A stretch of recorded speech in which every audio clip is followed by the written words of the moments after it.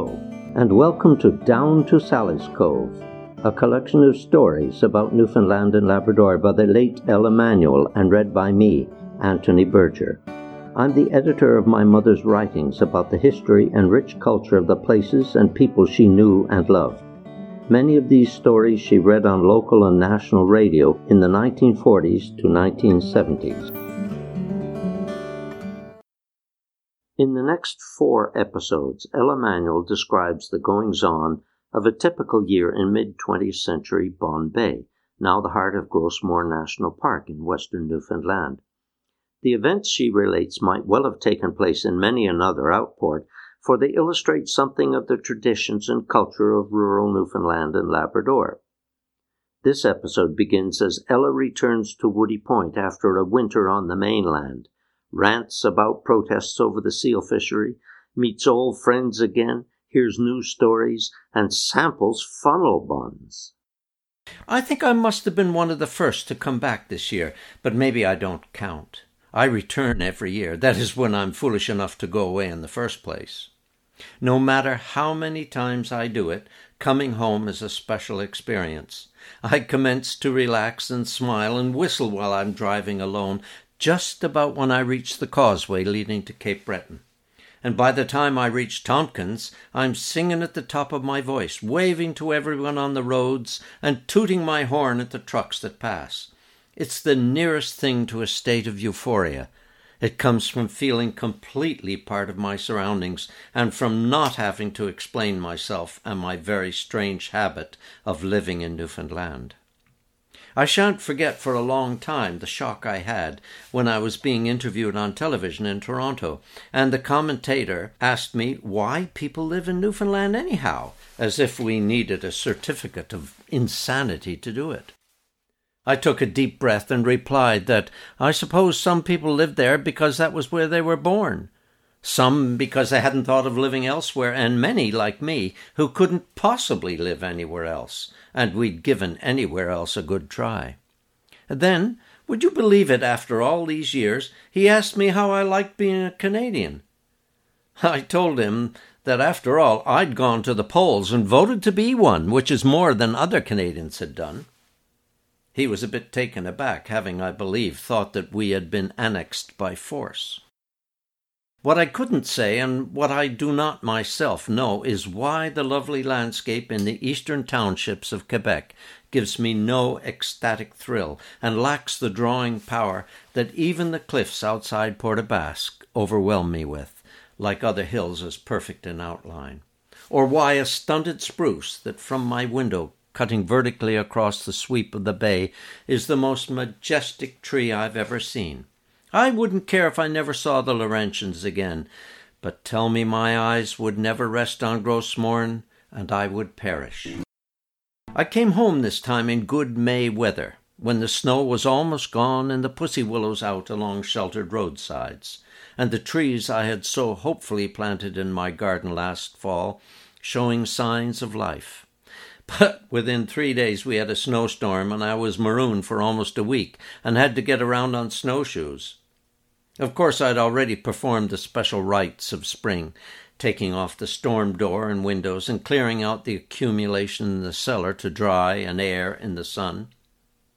So I was well and truly caught by the storm. And so were a lot of other people who should have known better. Now, one thing I could have missed with pleasure when I was away from home was the stink about the seal hunt. Thousands of words have been written and spoken, thousands of opinions given, most of them quite uninformed. One man told me quite seriously that there was no danger in sealing. Of course not. He'd been put down in a helicopter on the ice near Anticosti, and, as he put it, it was like walking on a skating pond in Place des Armes. I asked how long he'd stayed, and he said, about 15 minutes. And I suggested that if he'd come back 5 hours later, he wouldn't have found his skating pond. And he's supposed to be the expert on various forms of cruelty practiced on seals and the appalling depths of bloodthirstiness we Newfoundlanders are capable of.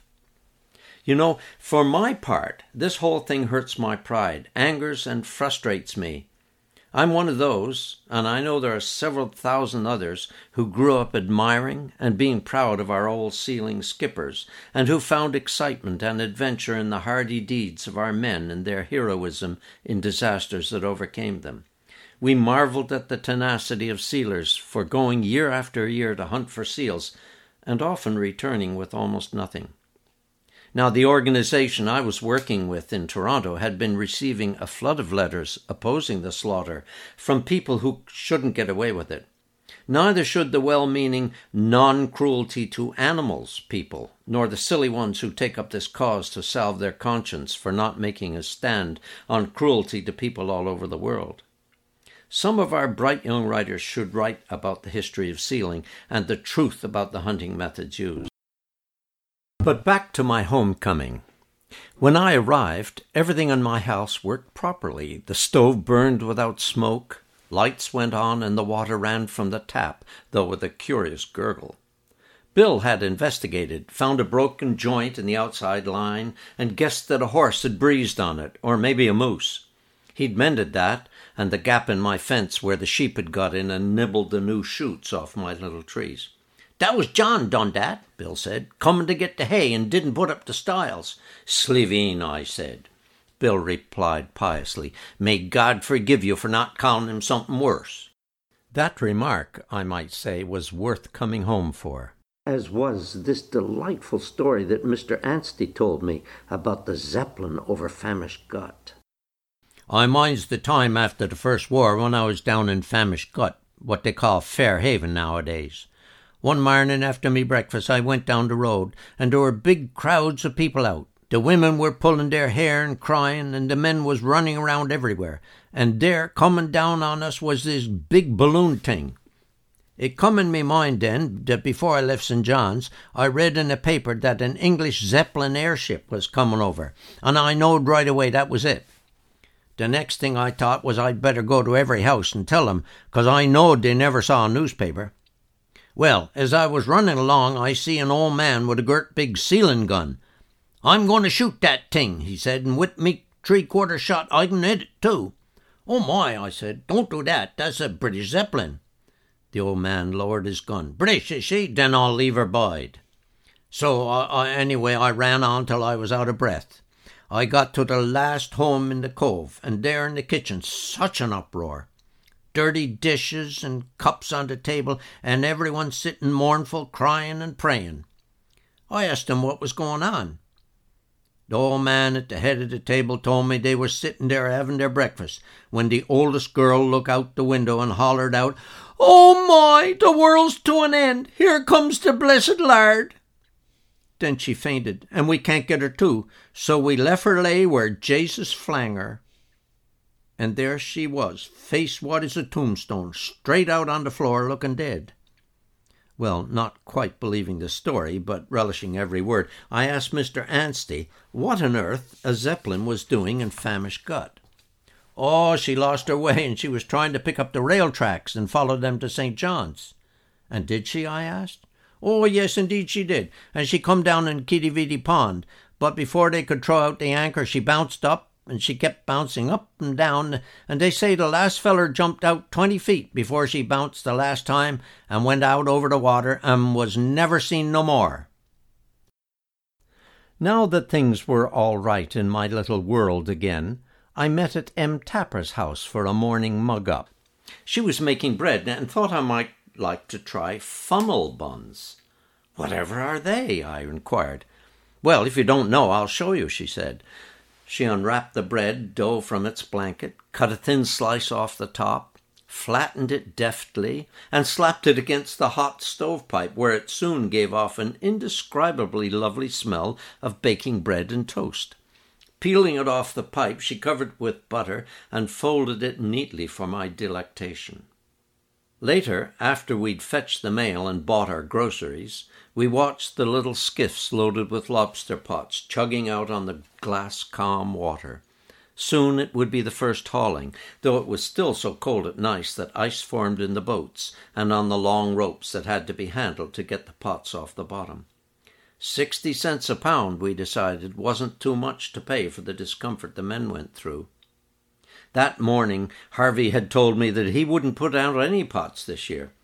"The way I got it figured," he said, "is that if I puts out me pots, I'll only catch lobsters other fellers could have had. So I'm just going to take the lobsters out of their pots and save us all the trouble." "Well, how are you anyhow after the winter?" I inquired. "Lovely, me maid, lovely. And did you see anyone on the main land you like better'n me?"